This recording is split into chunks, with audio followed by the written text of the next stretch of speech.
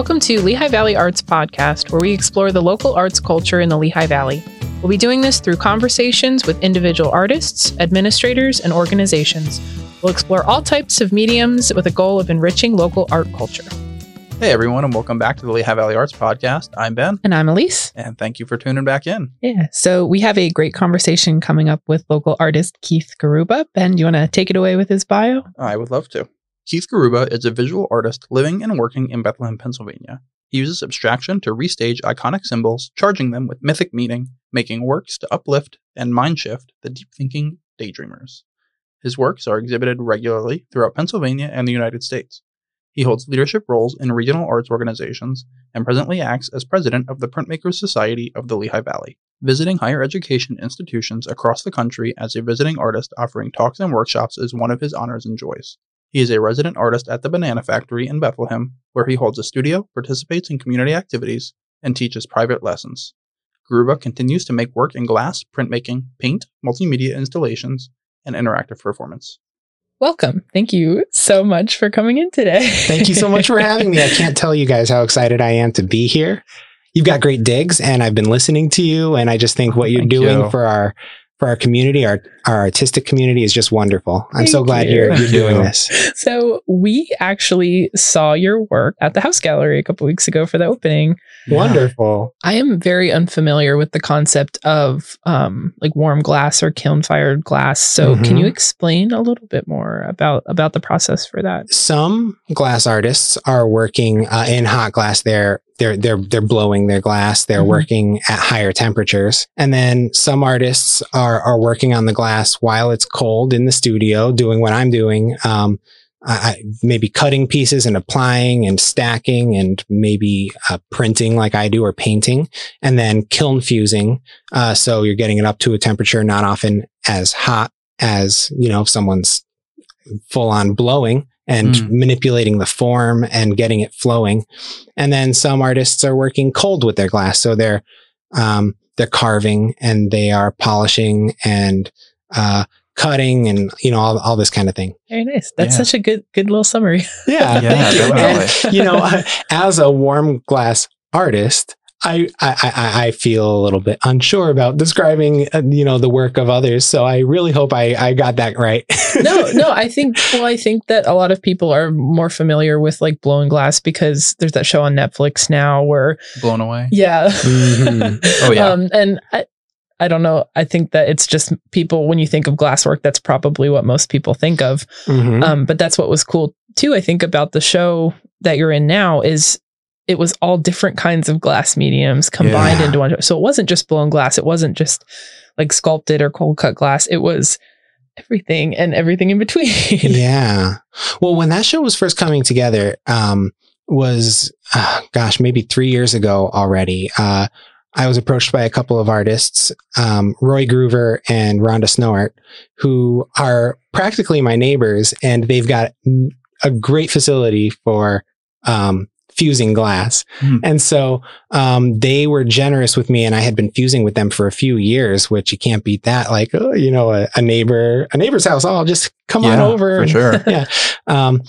So I was fusing at their house, and they invited me to show with them. They told me that they had this vision to put together a show of all glass artists in the Lehigh Valley, maybe show off the breadth of styles and approaches and processes that is present here in the Valley. Yeah. And, there were bumps in the road along the way. We had one venue lined up, and then for various reasons fell through, and, it was kind of a long journey, and we weren't sure where it was going. And then eventually we hooked up with Ward, who runs the Bethlehem House, and he's a glass artist, and he was into the vision, and he had his own vision on top. And so that's how this show took its present form. And it's so great to see it finally come to fruition, because they had this vision a long time ago. Yeah. I think even before they approached me. So it's great. That's very cool. Yeah, that is super cool. And it shows a lot of the, I don't know if there's an official term for it, but the iteration process that art goes through, especially in the way that it's presented. I mean, when it comes to filmmaking, the first draft and the last draft that you see on screen are completely different. And it seems to be time and time again that shows end up being the same way. Sure. Yeah, so interesting. Yeah. It's easy to picture the creative process as, oh, I made a bunch of stuff and then I showed a bunch of stuff. Mm-hmm. But when you're in the flow of making things, and then someone starts imagining an exhibition to show that work, and then you're hearing about who else is in the show and you're getting excited and you're getting ideas, your work is zigging and zagging right before you as the presentation is taking form. Definitely. Yeah. Definitely. And those different forms as well dictate how people could potentially receive it. Absolutely. Yeah. That's funny. That connects right back to what you guys were kind of chatting about while I was finishing my notes with sharing your art on Instagram. Oh, yeah, absolutely. Well, it's been wonderful because I've been on Instagram for a long time, mostly lurking and then putting up the occasional casual post or whatever. Yeah. And then a few posts that I thought presented my art well. And I just didn't take it too seriously. Maybe it was because I was shy about it. And so recently I've been trying to be a little bit more direct about talking about the work and open to talking about the behind the scenes and the more human side to what I was thinking about rather than all the technical stuff. And it's been wonderful because, for me, the art really becomes the art when it's connecting. And I guess I'm cautious to say that I like making art for Instagram because that's not what it's about for me, but it's so nice to, connect with your audience, another way, sometimes in the middle of your work. And then, maybe it's taking that feedback back to the studio or ignoring it, but just knowing it's there. It's been sparking conversations for me, Instagram, and it is nice because the circle becomes completed. It's the audience talking back to you and then you making more work, and it's beautiful that way. Yeah. Definitely. That's funny. I'll use your word. I spend a lot of time lurking on Instagram, whether I'm just looking at my personal page or I do stuff for work or for the podcast. And I think, I notice all of the comments, I read through the comments on a lot of posts because I like to see who's looking at who else's stuff. And I very much wonder from your perspective, is it more people who from the community, or is it other artists that you work and collaborate with? Who's giving you those comments and that feedback on your stuff? Yeah, it's a great question because that's what's been so surprising to me is the different actions of different kinds of people on Instagram, and a lot of it are other creatives or people I know from this and that and friends. But then there's also the kind of Instagram lurker who never would ever like a thing or comment, and then you see them at the next thing and they're saying oh, that thing you said about this, it's real life conversations. Yeah. IRL is wonderful, and when I think I took that for granted that, likes are nothing. Maybe all these other people read it, paused for a second. Likes are nothing. Yeah. And, but I've also reconnected with people. There's a Lehigh Valley artist who moved to London, or to England anyway. And I hadn't spoken to her in years. And then I started getting more active on Instagram, and, she's a very generous person on there. And we've been having all these great conversations, both in our posts and just DMs. And so, I guess it's been surprising who I talk to. And, it's nice when you get a little attention from a stranger, I guess. Yeah. Yeah. I always wonder, I hesitate to comment on stuff for people I don't know, but now I feel like I want to go and be like, I love this, great job. You're doing so good. Keep going. It looks amazing. I'm learning that, right? You want to be giving. Yeah, I mean, that's the community part. I'm trying to get better at that too, but it's easy to be shy, right? Yeah. It's Instagram's its own little gallery show. Don't they even call the landing page the gallery? Yeah. It's its own little gallery show. Oh, I didn't know that. Yeah, totally. That's funny. A couple weeks ago, I posted a photo. I think it was Experiment in Layering #1, which was a picture of a house right across the street from the studio. Okay. And the person that owns the house finds it, reposts it, and they start commenting. They're like, "Oh my gosh, that's my house. That's so cool." And it was the weirdest, most fun and unexpected conversation that I had with someone in a very long time on Instagram. Oh my gosh. Yeah, that's wonderful. Oh my gosh. Wait, that's really funny because I just posted the other day a little mug that I did in like one of those wine night pottery workshops at the art establishment.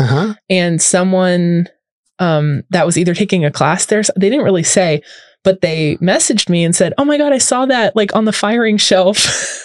In the studio. I was wondering whose that was, and I was like, "Who is this person?" Like my account's not public, so it was someone that follows me or I follow them. But I thought it was so funny. But it is very full circle. You're right. Yeah. Well, you know what I really dig about that is, you know, I think a lot of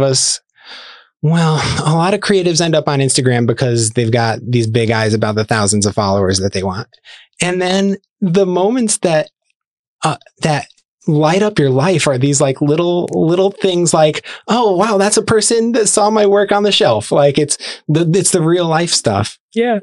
When you came in today, I was saying, I saw Keith's this piece at the House Gallery, the one that he submitted. But then he sent a photo and then I saw it on Instagram and then I was reading his little story about it and I was like, oh, I like that piece a lot better now because or I connect to it more because I read the little story and it's like all this crisscross between like Instagram and then seeing it at the gallery and then seeing it here and then seeing it on email. It's kind of funny. Right. Definitely. I think that the best artworks unravel themselves to you over time. And I would hope that a work could stand alone aside from this, whatever statements I attach to them.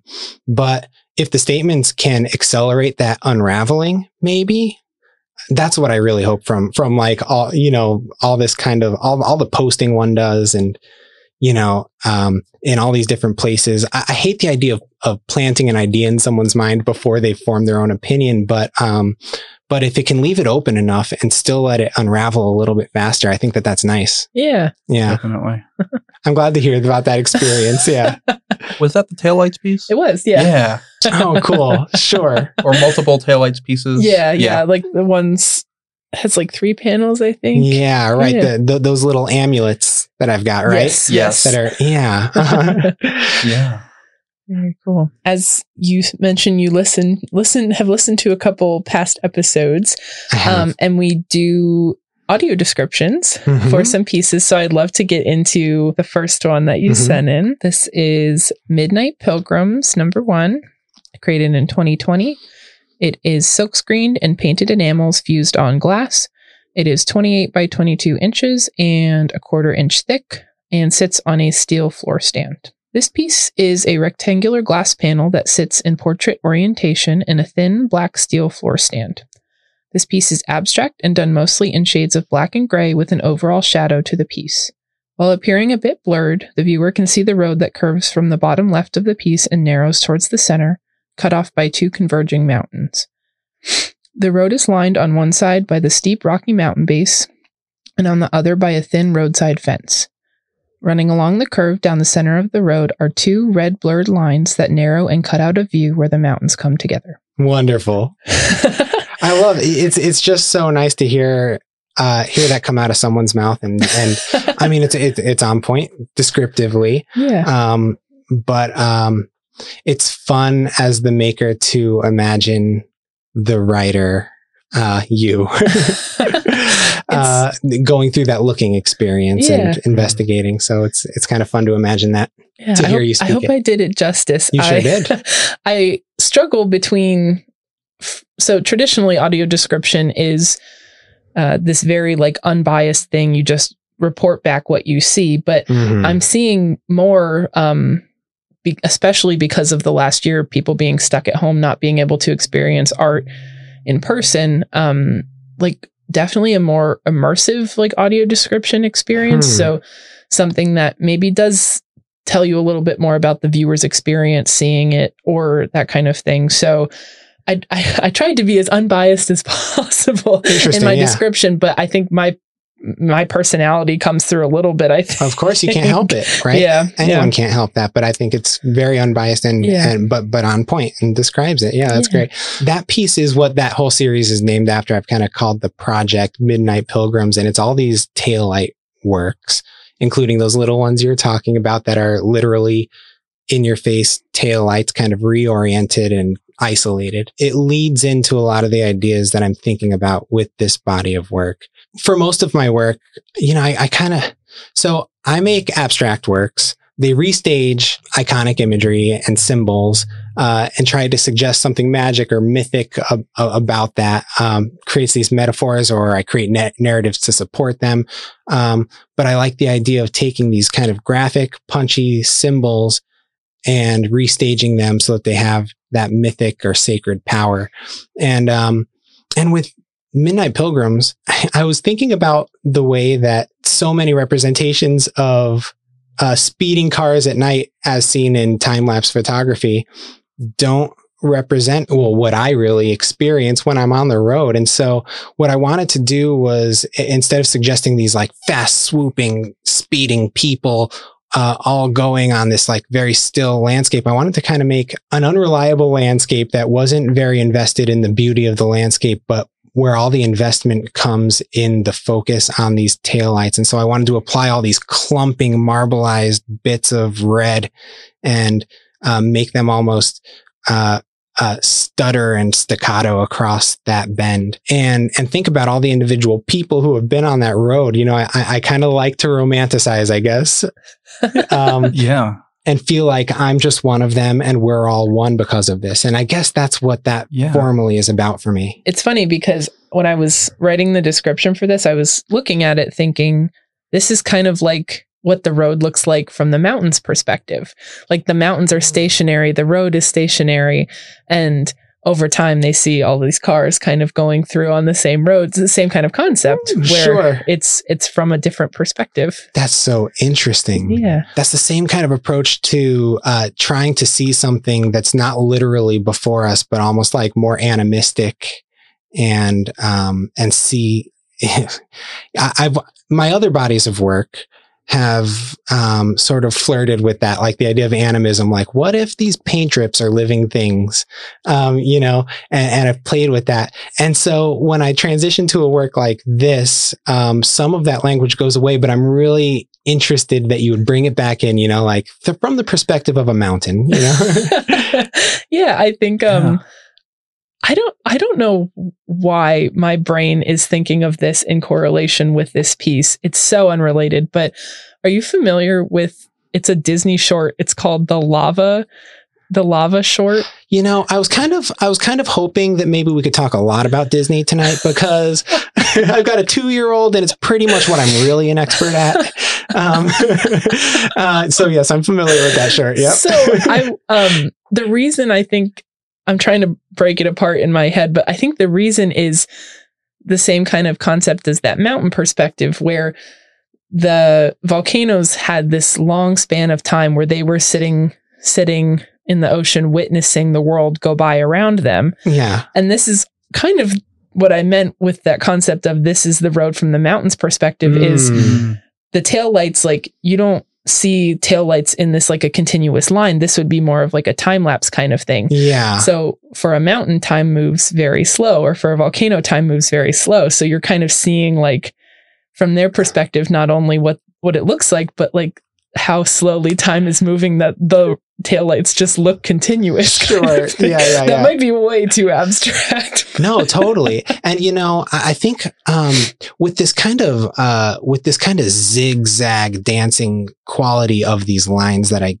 gave to those taillights, I was almost imagining to sort of feed into what you're saying. If you were that mountain and you saw every single person that went by and you only had in your memory a snapshot of each and every one of them, and then stacked all of those on top of each other, it would be a lot more like clumsy looking and yet unified. Yeah. And, you know, and I kind of feel like, oh man, maybe I'll get maybe I'll over romanticize this, but I kind of feel like that's what human togetherness is anyway. It's all clumsy and we don't all fit into one mold, but there are momentary things that bring us together, like a road. Yeah, definitely. Wow.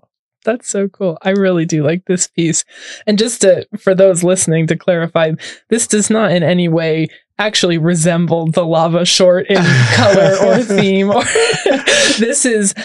This outstanding color in this is very much the red taillights, and then the other parts of it are very much like grays and blacks and white. And Yeah, very cool tones. Shadowy. Yeah.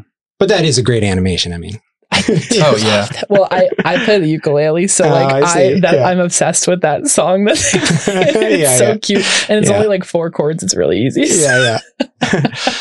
So Disney, if you want to talk about making this piece into an animated feature, we could talk about that. We're trying to form a Lehigh Valley Avengers, and we'd like you to join. Yeah, I'm all into that. That sounds wonderful. The Lehigh Valley Art Avengers. Yeah. Oh dear. Lehigh Valley Art Avengers. That's fun. It's got a ring. I like it. Very true. Yeah. My introduction to art was through comic books. The thing that actually it's kind of fun that this would organically come up, but my first art training was this book called How to Draw the Marvel Way. Have you guys seen this book at all? Yeah. Yeah, it's a wonderful book. It's like written in the voice. It's written by Stan Lee and very much in his voice. And then the art lessons are all illustrated by this guy, John Buscema. And I just, when I was young, I really wanted to be a storyteller, and I realized that drawing my stories was like a way to have full control. I could do it. It felt accessible. It felt like, oh, all you need is paper and pencil. And then that book made me feel like the tools are available and you could just do it. And if you learn to draw everything, someday you could tell any story. And that was kind of like, that was how I really got into wanting to be an artist. I wanted to be a comic book artist. And that became my interest in printmaking because of the printedness of comic books. When I was studying art in school, I was kind of, very few schools have comic programs, and I didn't go to one that did. And so I was starting to learn fine art, and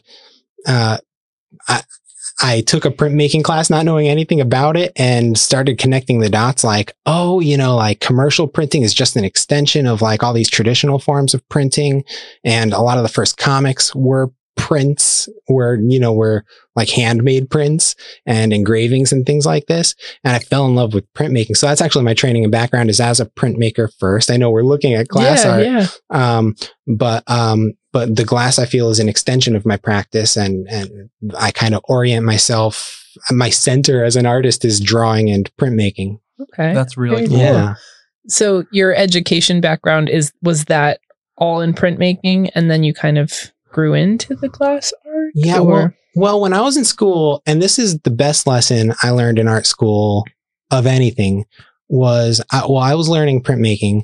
I had an awesome, I don't want to downplay, it's not just about my romance with comics and, boy, that's my hot word today, romance. It's not just about my relationship to comics and print. It's also like about great mentors, you know what I mean? And access to mentors. I think that's the value for me of some art schools, right? Is if you can find that mentorship. And I found someone in printmaking who I really resonated with. And so it was fantastic. But I was also connecting with someone over in sculpture. And that person pointed out to me that there's a way to print on glass and there's money out there. Why don't you go get a research grant and just teach yourself how to do it? And that lesson that you can teach yourself anything, wow, that like set me up for a lot of confidence in art for the rest of my, career. And so that's how I learned how to do it. I got a school research grant. And so it really was pretty close to my beginnings in printmaking that I was doing the glass works, but that's how it happened. It was kind of like a crossover moment between teachers and mentors, and just realizing like, you can learn any of these things. And frankly, if you teach yourself, you might learn to do it a new way that might be great, Yeah. You might be creating something that no one's really thought of because you have the option to go from printmaking to glass making or whatever it might be. That's very cool. Yeah. In line with saying, if I can learn to draw anything, I can tell any story. And what you just said now, which is if I can learn it, I can do it. How does the abstract part come into it? Oh, wow. Great question and very finely put together. I love it. So abstraction was not anything it's kind of funny because even today, I'm an abstract artist. I'll own that, and I do love a lot of abstract art, but it's not what I look at mostly for my inspirations. And when I first started learning printmaking, I was getting really excited about some of the possibilities with silkscreen printing, with stencil printing, because I realized like this is a process that could allow me to create these compositions using pre-made shapes that for me, I was doing digitally. So it was a way to like bring the digital into the physical world and then physically put together these larger compositions. And because it didn't have to go through a press, you can make these big pieces of paper with silkscreen. And so I was getting excited about kind of like the possibilities of building these big compositions. And right in the middle of learning that stuff, I had like a big life moment. And I had a special needs uncle who lived with us as a family. And he was a wonderful man. And he too was an artist. He loved to paint. And suddenly, and by nothing very explainable, medical anomaly, he died. It was very quick and we lost him.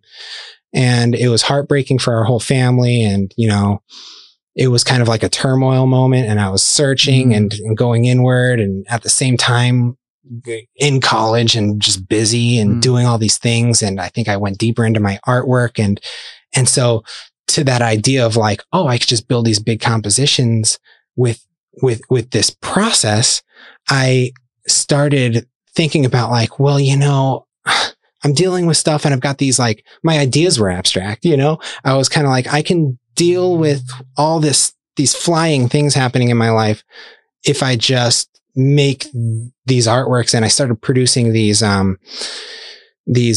rose windows, these representations of round stained glass windows. And that was partially because, I was going to his funeral and experiencing his Catholic world. I wasn't raised Catholic. But so I had a little bit of that outsider angle on that imagery, I suppose. And I was really inspired by the way that ornamental architectural feature could bring me solace at a time that I wanted it. I needed it. And so I started making my own and thinking about ways that you could code patterns and symbols into those designs, and then take those designs and use them in large compositions where things are happening that might be suggestive of, I was thinking a lot about the fragility of life after that loss. And so I was kind of thinking if I can, illustrate some of these imaginings of how the body works, maybe I can come to some kind of healing place. And so I started making these like metaphorical compositions about the happenings of the body, using this imagery. And so abstraction fell in my lap. It just made way more sense for my ideas. It didn't make sense. My ideas weren't coming to me in representation. They were coming to me in abstraction. And so I chased it. And that's how I ended up being an abstract artist. Wow. Sitting here listening to you talk about how you were transforming your healing process into things that you were making for school or things that you were doing while you were in school, I was thinking like, oh my God, artists are just like the smartest people. Like I can't imagine having this conversation with like someone who wasn't having this creative thought process. Like it's amazing the layers of that, like how you went from the imagery of at a funeral to like fragility of life to creating art as a healing mechanism to also I'm going to submit this for like my college class. It's like it's so much all in one package, but it's just amazing. Right. And it is greatly intellectual and yet so hard to grasp. And I couldn't have said that to you in a very without the narrative that I attached to it. I couldn't have said it too easy. And so I kind of get why people don't trust artists as intellectuals, Yeah, definitely. Well, I think a big part of advocating for art as an intellectual tool or as something to keep in your toolbox, I like that phrase. I think that it is a little bit intimidating, or maybe it's like a high barrier thing that we could be sitting here talking about the techniques for layering, like this warm glass technique, and maybe someone that's not a creative or someone that's not into this like creative process it's not as easy for them to grasp. So how do we get from like that's not making art, creating whatever is not your thing to a point where you can talk about that. Like, I feel very fortunate. My parents are both very creative people, and that's just always been my background. I went to school for that. Like I feel very lucky, but like, I know that's not everyone's deal. So I don't know. Yeah. Yeah. Well, you know, for me, I think it's largely permissions, you know, and it's holding. So I've done a lot of teaching actually, to support my artwork, but also because I love it. And, I've taught in like community spaces and things like that. And so I tend to focus on children, but I think holding a kid's hand through those formative years and just giving permission to, like, you know, there's not all these rules for art. You just kind of gotta, you know, like these are drawings, a way to think, and painting's a way to feel. And all of these things are important to you having a relationship to the world. And if we can hold their hand through those formative years where they're getting self-conscious, for me, permissions become a big question for how you get people there. Being a father yourself, how have you been able to build that into your relationship with your child? Well, you know, I'm going to have to get permission from her dealer before I start talking about her artwork. But she paints every day, actually. We've got an easel set up in the living room, and we kind of set up the circumstances that it could happen on a whim for her. And I thank my family for supporting me and making that happen, because it has the potential to be messy, you know. But if you kind of like, if you're willing to like work through that, you can get a kid to paint every day. And so, you know, she's only 2. And so for me, it's about like just enjoying it, you know, like get the joy in her. Definitely. And appreciate her marks. I focus so much on mark making, you know, it's like, oh, is that a swirly twirly? What a great swirly twirly. Oh my gosh. You know, so it's really about that for me. And just experiencing it. Yeah. Well, do we want to move on to the second piece? Yes, absolutely. All right. So the second piece, titled Through and Back Again, made in 2020. The medium is silk screened and painted enamels fused on glass. It is 24 by 30 inches and 1/4 inch thick in a steel wall mount. This piece is a rectangular glass panel that sits in landscape orientation in a thin black steel frame. The background of this piece is done in 2 rectangular panels outlined with a very thin white line that sit over top of clear glass. The rectangular panel on the left is a primarily rusty reddish-brown color. The rectangular panel on the right is a coral color. The top 2/3 of the piece are primarily translucent and appear rippled and billowy in texture. Most of the background is covered in a very thin, white distorted grid. Along the bottom third of the piece is a deep purple wave that slopes from the left to the right and curls slightly at the end. It is blotched with a yellowish gold along the top and a light pink on the bottom. Predominantly in the center of the piece is a midnight blue orb with coral-colored lines crossing over the right side. Just to the right of the sphere is a symmetrical Gothic cross shape. A distorted imprint of the cross wraps around the right side of the orb. Wonderful. Yeah, totally. I've got the image. That's great. You know, I wanted to talk about this piece because it's not.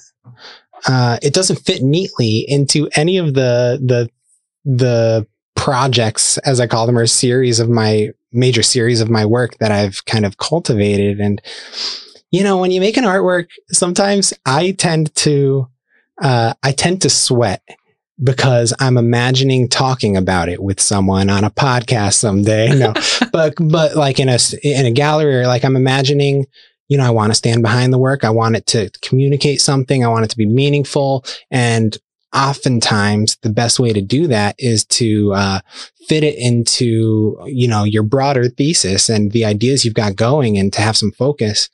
And so the idea of making something that you're not so sure about sometimes is really scary when you're making it. And oftentimes it's a good way to sort the potent ideas from the ideas you shouldn't pursue, or the pieces that you should like quit early when they're not working. But then there's these other times that a piece starts coming together for whatever reason. You've got these formal elements that start to jive, and you've got these compositions that start to come together, and it's working for you as the artist, and you think it's saying something, and you just chase it all the way. And for me, I was working on a few different pieces at once, and I had these like kind of motifs happening and these kind of formal elements starting to come together. And they just fit compositionally, and I didn't have it figured out as I was making the piece. And yet I thought that it really worked. It brought in elements from each of those series, you know? So in my Dr. Armbruster Laboratories body of work, I've got these grids. So you mentioned those white grids. Yeah. And, you know, a lot of my work has a digital moment. I've got these digital moments when I'm working on them. I'm playing around on the computer. I make a lot of my silkscreen images on the computer.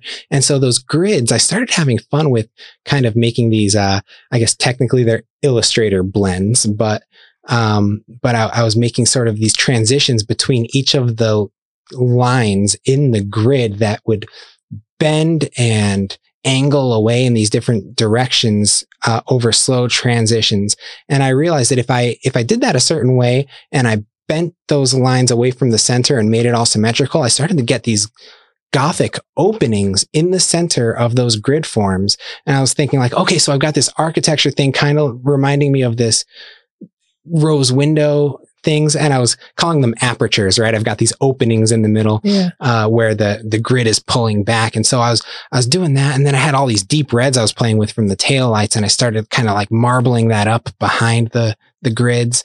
And, you know, so then I started thinking about the rose window things, and I made this orb that would float in the middle and reflected these bits from that grid, almost like I was imagining, you know, it's abstract space. So you can kind of make up these narratives in your head about physically what's going on if you want. And so I was imagining maybe that orb is rolling over those designs. And then I, at the same time, was doing these technical experiments in glass with building texture up using my enamel colors. And so all those things converged, and I made this piece. And I was happy with it. And I thought that it kind of fit and maybe said something back to all those other works. And, you know, sometimes you think about the work and you want the work to reflect a specific idea, but in the end, you get all these formal moments, you get this vocabulary, I should call it. Mm-hmm. And the vocabulary just works. For me, it did anyway. And so when the vocabulary starts working, it's like, don't stop it. That's gravy. Like, make the work, you know? You said that this doesn't fit into your other bodies of work. How it seems like those do have kind of a narrative that go along with it. And this does not necessarily. Sure. I might be creating one in my brain looking at it, but it doesn't you didn't create it with a narrative in mind kind of thing. Yeah, right. Totally. Yeah. Didn't Warhol had these pieces that were just printed up layers of his older works, right? Yep. Where it's like, it stops making sense, but it's got all the sign. I think he called them, were they retrospectives or something like that? Anyway, there is just this accumulation of imagery that was him and his work and different ideas. And maybe those ideas were the same or maybe not, but they come together and it says something new. And I don't know. Individual audience might have different thoughts about how well those work, but this felt to me like a little bit of that. I had these fragments, put them together, and it still felt like me, you know? Yeah. Well, I know, actually, Ben, this week you said that in posting photos or what you've been working on, that you consider a lot of it as like a process or like a study or something in what you're working on. Mm-hmm. And that's almost kind of how I see this piece, is like, you've got elements from everything that you're working on, but it came into this combined amazing finished product. Yeah. Oh, thank you. It's like the digital and the actual glass. And like you said, even the color from the taillights kind of thing. That's very cool. Yeah. And, you know, there's these moments where, and I'm glad that, you know, thank you. I'm glad that you like the work, and I happen to like the product too. But even if I hadn't liked the product and it stayed in my studio forever, this could be a jumping off piece. This might be the start of a new body. And that's kind of how it happens. And so, you know, I kind of think like being a good artist is a condition of preparedness. You know, it's like about like sharpening that axe and keeping a practice, and half of it is R&D. You know, you're just like researching and trying. And this piece maybe would have been important to me whether I thought it was showable or not, I think. Yeah. So we've talked a lot with other artists about naming their works. I kind of, being a comics person, I think there's huge opportunity at the synergy between words and pictures. And so I don't want to miss that opportunity. So to me, titles are immensely important, both for that reason of meaning, but also functionally. Today, it's the most searchable part of your artwork. Oh, easily. Yeah. And so, the titles, I always want it to add something, but not be on the head. You know what I mean? So some of the works stand alone, the imagery alone might not tell the whole story. And I guess I hope that the title brings just enough more clue that a person could get to a place in their head where I'm comfortable with it, but also they could fill in the gaps and I'm comfortable with what they come up with. Definitely. Well, the reason that I brought it up in the first place is because you mentioned that from the beginning you didn't necessarily have a narrative in mind, but the name of this piece is Through and Back Again, which feels very narrative to me. Yeah, and I'm curious whether that's a narrative that you're putting on after the fact, or if that's a narrative that you did have from the beginning. In this particular case, it was very much after the fact. My working title, because like I had picked, for me, it's a useful tool to take a picture midway and then like see it on a screen and see it in different contexts. And my working title was like Gates or something, The Gates or something like that. And so then later I came back to it and I was like, I don't know, that's not vibing because it's not all about the gates. Now I've got this orb and I've got this suggestion of this S curve, like sweeping and changing things and transformation. And so I was thinking about, two things that made that title make sense to me. One was that I felt I was returning to older ideas in my body of work that I hadn't been to. So back again, I guess. But also I was thinking about the way that orb with its negative line work, if it rolled over just the right way, maybe like one of those puzzles, it could slip through and fall through.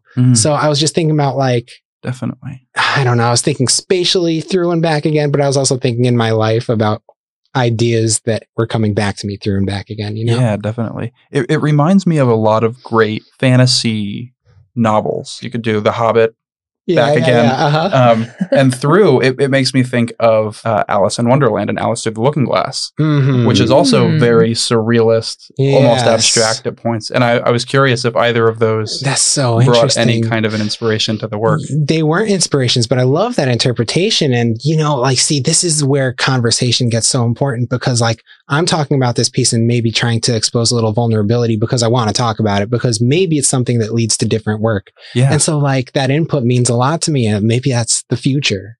Yeah. Maybe I'm about to start my Alice in Wonderland body of work. Ooh. No. But that's interesting. I hadn't thought about it in that narrative sweep idea you're talking about. I mean, you've done you do screenwriting, right? I do enjoy screenwriting. Yeah. So you think about these, I've read some, do you know Robert McKee? I book definitely story? do. Yeah. Yes, I have it on my desk right now. Do you? Yeah. Yes, I do. So I'm kind of fascinated by, prototypes and archetypes and, I guess these rules, hard and true rules for narrative that just seem to speak to the human psyche. Yeah. And so I'll think more about what you're saying. That's great. I like the connection to like something mythical and something kind of surreal because, when this piece is at the House Gallery and when the three of us went, Elizabeth and I were standing in front of it, kind of talking about it because we were listening to the band and we're like standing there looking at it. And I said, like, what do you think this is? This is very different from a lot of the other stuff that's in here. Like, what do you think when you look at it? And she said, well, the cross is like really predominant. And I don't know, maybe it's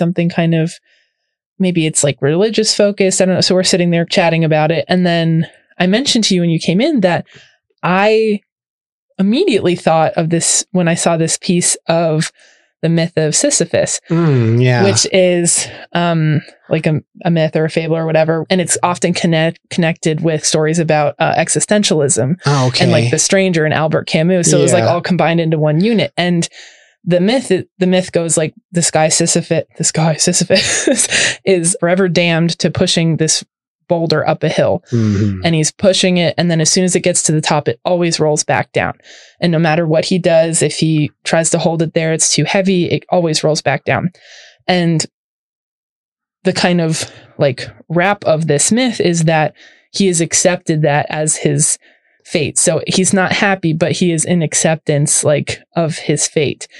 And what with this, like this orb or this ball or the boulder or whatever you want to call it, you have a wave that kind of goes down, but then curls back up. So I almost, like, when I was standing there looking at it, I was thinking like, okay, so if Keith, I wasn't thinking this, but now I'm thinking it, if Keith is Sisyphus and he's standing here rolling the boulder up and it rolls back down, this wave like curls back around. So it like rolls down the hill and then the wave like shoots it back to the top. So, so maybe there's no need for Sisyphus. Maybe it's just like rolling this orb, this ball is just like rolling around, and that's ridiculously conceptual and like total. That's just an absolute brain dump of what my brain was thinking of when I first saw it. But I'm glad that you had like this similar kind of need to create a narrative out of a piece, because it is kind of chaotic and it is very surreal, and it's maybe, I don't know, it's two totally different interpretations, but coming from the same place of like that need to create a narrative while you look at something. The title helped a lot with that. For me at least. Interesting. Okay. You know, I'm thrilled to hear both of your interpretations. It's just wonderful. And you know, when I talk about a lot of my work, I often throw around the word myth and mythic. You know, I'm kind of intrigued by abstract artists that do, you know, like Rothko would talk about tragedy with his work, and it's like, oh man, they're squares of color, and you know what I mean? They're lovely squares of color. I actually think they're magnificent works, but you know, to hear an abstract artist sometimes like lump such heavy language onto something sometimes feels too heavy, and sometimes it's like, that's right on point, but why? It's like, you know, it's like colors and shapes on space and lines, and you know, but I think that you're right. The mind wants to do that. And, you know, you're also just pleasing the young me who wanted to be a storyteller and became an abstract artist. I think that, I think narrative is a big part of my process in the background, but, that it could end up on the other end, sparking narrative in the minds of others is cool. I think about the way that the humans are kind of grappling with the idea of you know, automatons and, you know, machines that almost think on their own and things like that. And I think often an abstract artwork works the same, where there's this internal logic where things happen and you can almost imagine a physics, even if it's not there. And, I think that, that's powerful. This looks like it could be like an album cover or something. Oh, wow. And even the grid, I was like, this kind of reminds me of like Tron, and just, it's kind of sci-fi. Like there's so much going on. I just really like it. Well, thank you. So musicians out there, I'm taking commissions for album covers. Let me know. Maybe your friend Ike could, I don't think it fits his mood. I don't know. He can decide. An album cover photographed from glass. That's just an incredible concept to me. Well, you know, the jewel case itself could be glass if they want. It'll be expensive. But I was thinking of, so I'm a violinist, and I was thinking of Celtic covers of movie soundtracks, and this is the album of sci-fi movie soundtracks, and this is the album cover. Oh dear. All right, I'll be in touch. Yeah, let me know. I think that's a lot of artists' dream. I think whether they admit it or not, I think a lot of artists would love that. You know what I mean? To do an album cover. Oh, definitely. Oh my gosh. Yeah. Yeah. Maybe that is the artist, like the artist holy grail, is that you get to collaborate with someone and create something for another medium. Like maybe that's a universal, exactly. A universal desire. Yeah. You know, I'm not the kind of artist that often will talk about music being an inspiration. But I really should say that for the first time with this newer work, this Midnight Pilgrims work, I listened to Paul Simon's Graceland endlessly, making that work, like endlessly, to the point that, like, you know, sometimes a viewer will ask you, how long did that piece take? And I almost want to answer, and how many times I let that album loop. Like, oh, well, that's like, you know, that's 100 Gracelands. Oh, that's awesome. Yeah. That's really good. Listening to an album like all the way through is kind of synonymous with that road trip concept. Yes, of like, totally. You're sitting in the car, you listen to something 100 times over or all the way through. Absolutely. Yeah. Would you recommend listening to Graceland while looking at those pieces? Oh yeah, I think that it might tell you something, you know? Yeah. Well, you know, that cool. He does, you know, that album in particular, I think it does conceptually match the work.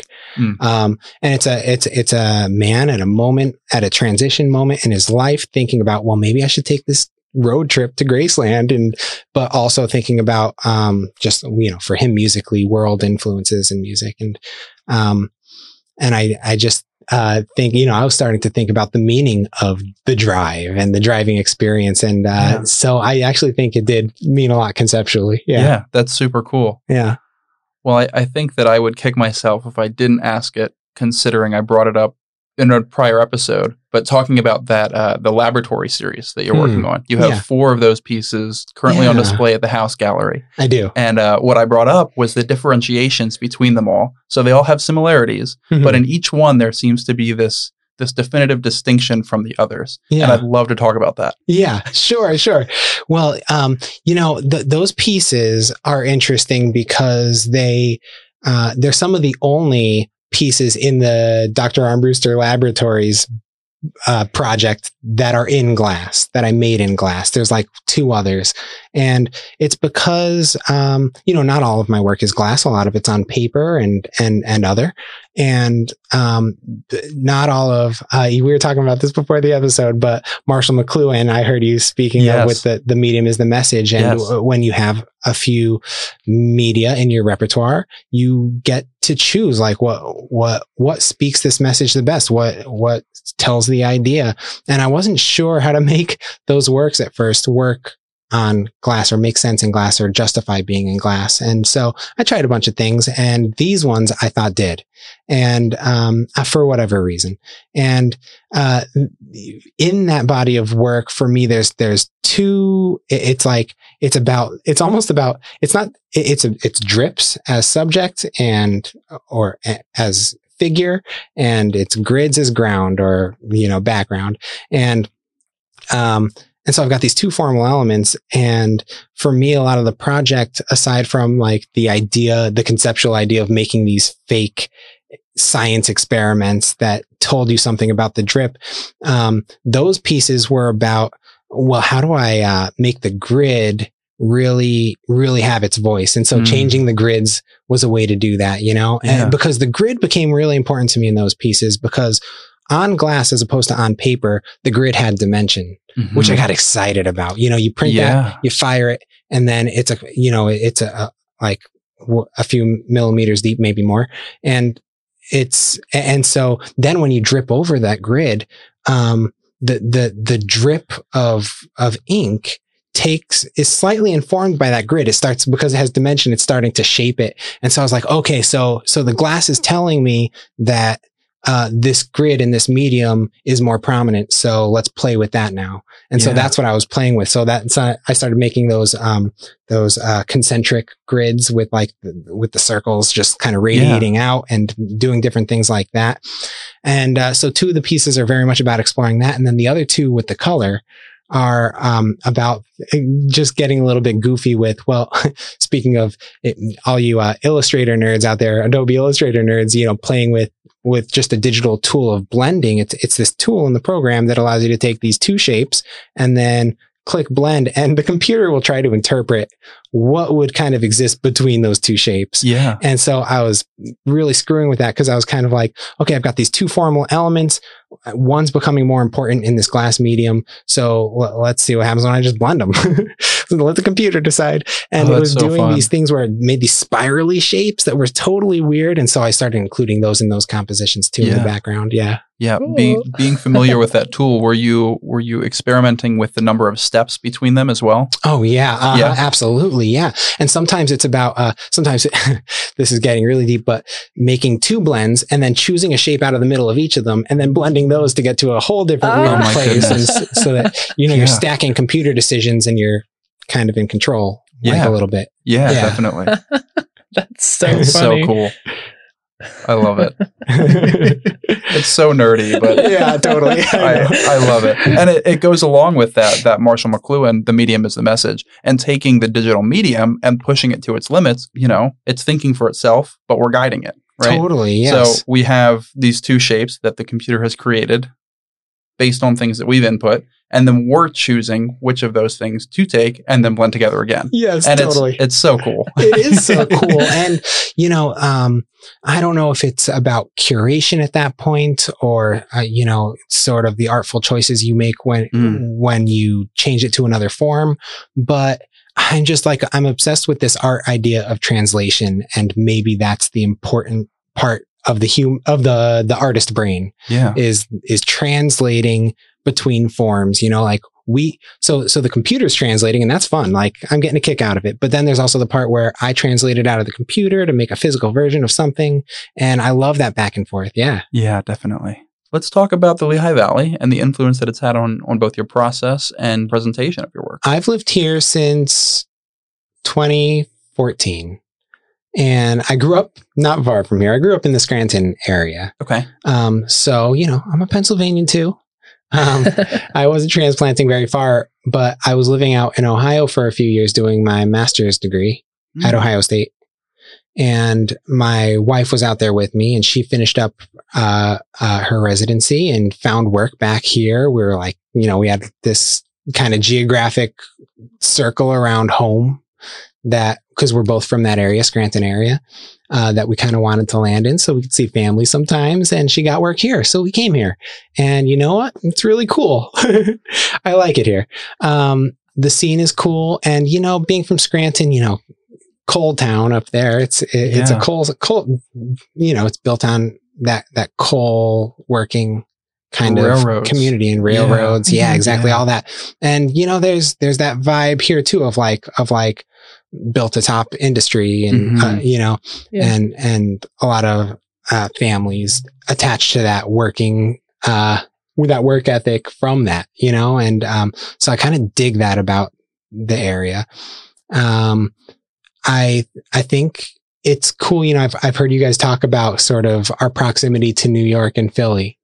Yeah. That's cool. It's not why I'm here, but it is cool, right? We can hop into the city and, you know, I guess it does tickle the part of the brain that has aspirations in bigger cities. But that being said, I really believe in local art scenes and building the community you're in and having a home base and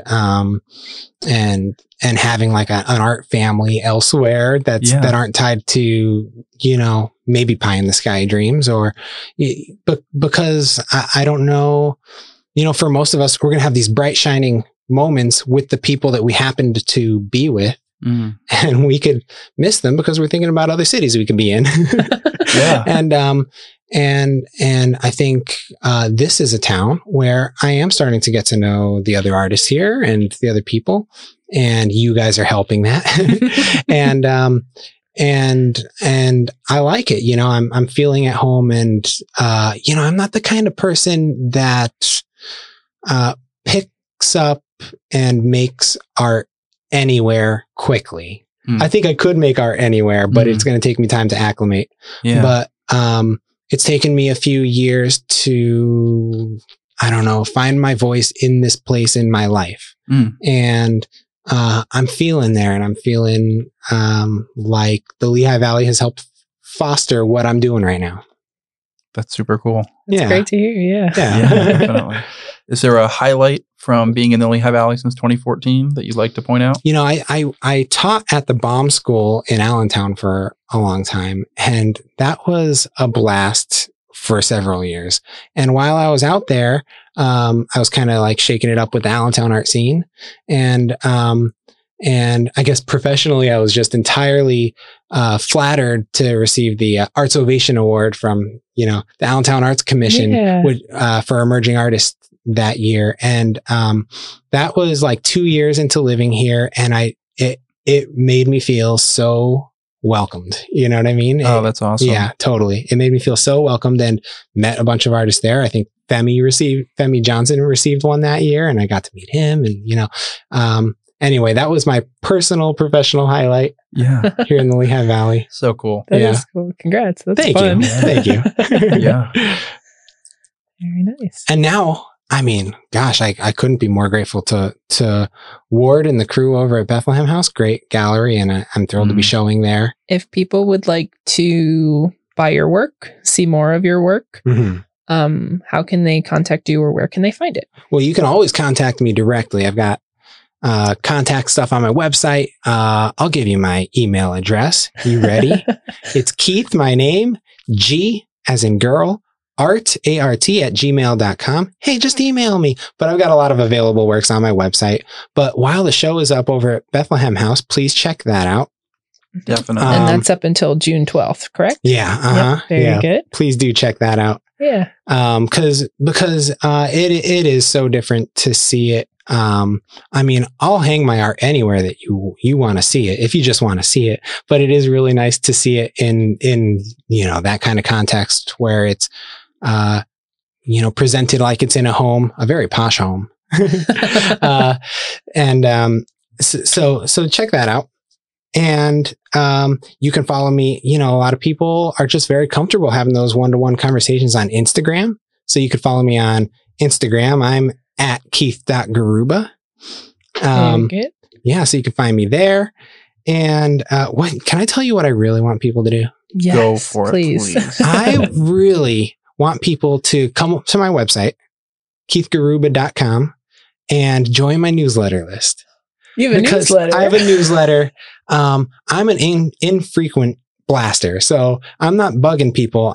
When people join me, I just want to be talking to my people. It's like family, you know what I mean? So you can always email back if you're digging something. But the reason I want people to do this is because the world is slowly opening, and I've got opportunities rolling up, that are kind of paced out based on that opening up of the world. And I just want to be able to tell people what I'm doing. But I'll tell you what, are you guys down with me?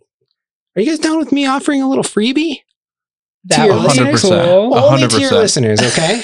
Just your listeners. If you do, I'm sounding so pitchy right now because I'm kind of getting in the voice. I'm getting in the voice of it. But no, if you do sign up for my newsletter on my website, and there's like optional name and mailing address and a little like comment section. If you fill that stuff out, if you're comfortable, you can put whatever in the comment section, just say like Lehigh Valley Arts Podcast or LVA Pod or whatever kind of cool thing you want to do. And if you do that, I will email you a little reproduction print of one of my works, a little limited edition signed and numbered, 1 out of 100 print just for you. Oh, that's just for awesome. Thank you so much. That's so cool. Yeah. So do that, a little freebie. If that interests you, you can quit my newsletter immediately if you want. No hard feelings if you just want the art. I get it.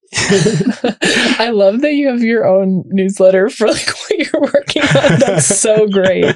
Yeah. Well, so we talked a little bit about Instagram and talking on there, and newsletter is just another way to like so my art, I make my art for like, I imagine the deep thinking daydreamer, and with the newsletter, I'm telling stories. I'm making stories for the deep thinking daydreamer. And that's what it's about. So if that's you, sign up and we can start a relationship. That's kind of what it's about. I want to connect. Yeah. That's all. That's awesome. Very Yeah. Cool. Awesome. And then, so the House Gallery show is up until June 12th, so people can check your work out in person there. And then you have another not local show coming up too. You want to plug that? Yeah, I would love to. So I got one of these taillights, the Amulet taillights, got into a show at International Print Center, New York, which is a well-established, reputable printmaking spot kind of devoted to showing print works and educating people about printmaking and all that. And it's quite competitive. I've certainly applied a lot in the past and not gotten in. So I'm thrilled to be in it now. That will go up. Oh, I don't have the dates offhand. That's cool. I've got it for you right here. It is you are cool. June 10th through September 18th of this year. Wonderful. So, New York is continually opening up more and more. Go meet me there. Let's go. Let's plan a trip. Yeah. Oh man. Very, very cool. Well, thank you so much for coming on today and talking about your work very openly. And it's great to meet you and chat with you. Thank you. This was so much fun. I had a blast. You guys are doing a great job. Please keep it up and I'll be listening. And that was our conversation with local artist Keith Garuba. Thank you, Keith, so much. It was really cool to hear about his warm glass art technique and how that related to him as a printmaker and his background as a printmaker. That was awesome. Yeah, it was super, super interesting. And I think it brings a whole nother layer of depth to all the pieces that we looked at. And so I think it'll really help anybody that wants to go check that out, a deeper level of understanding. Yeah, absolutely. You can look at it on a screen, but his stuff is definitely best seen in person. Definitely best seen in person, as most artwork absolutely. is. Yeah. Elise, would you like to take away the opportunity for the week? Yes. So Southside Arts District announced a mural opportunity today. They are looking for an experienced muralist to create a street mural at the intersection of 3rd and Adams Street. Please share and/or apply if you're interested by emailing Missy, MISSY, at southsideartsdistrict.com. Thanks again, everyone, for tuning in this week. As always, I'm Ben. And I'm Elise. And we're recording here in Steel Pixel Studios located in downtown Bethlehem. We'll see you next week. See you next week.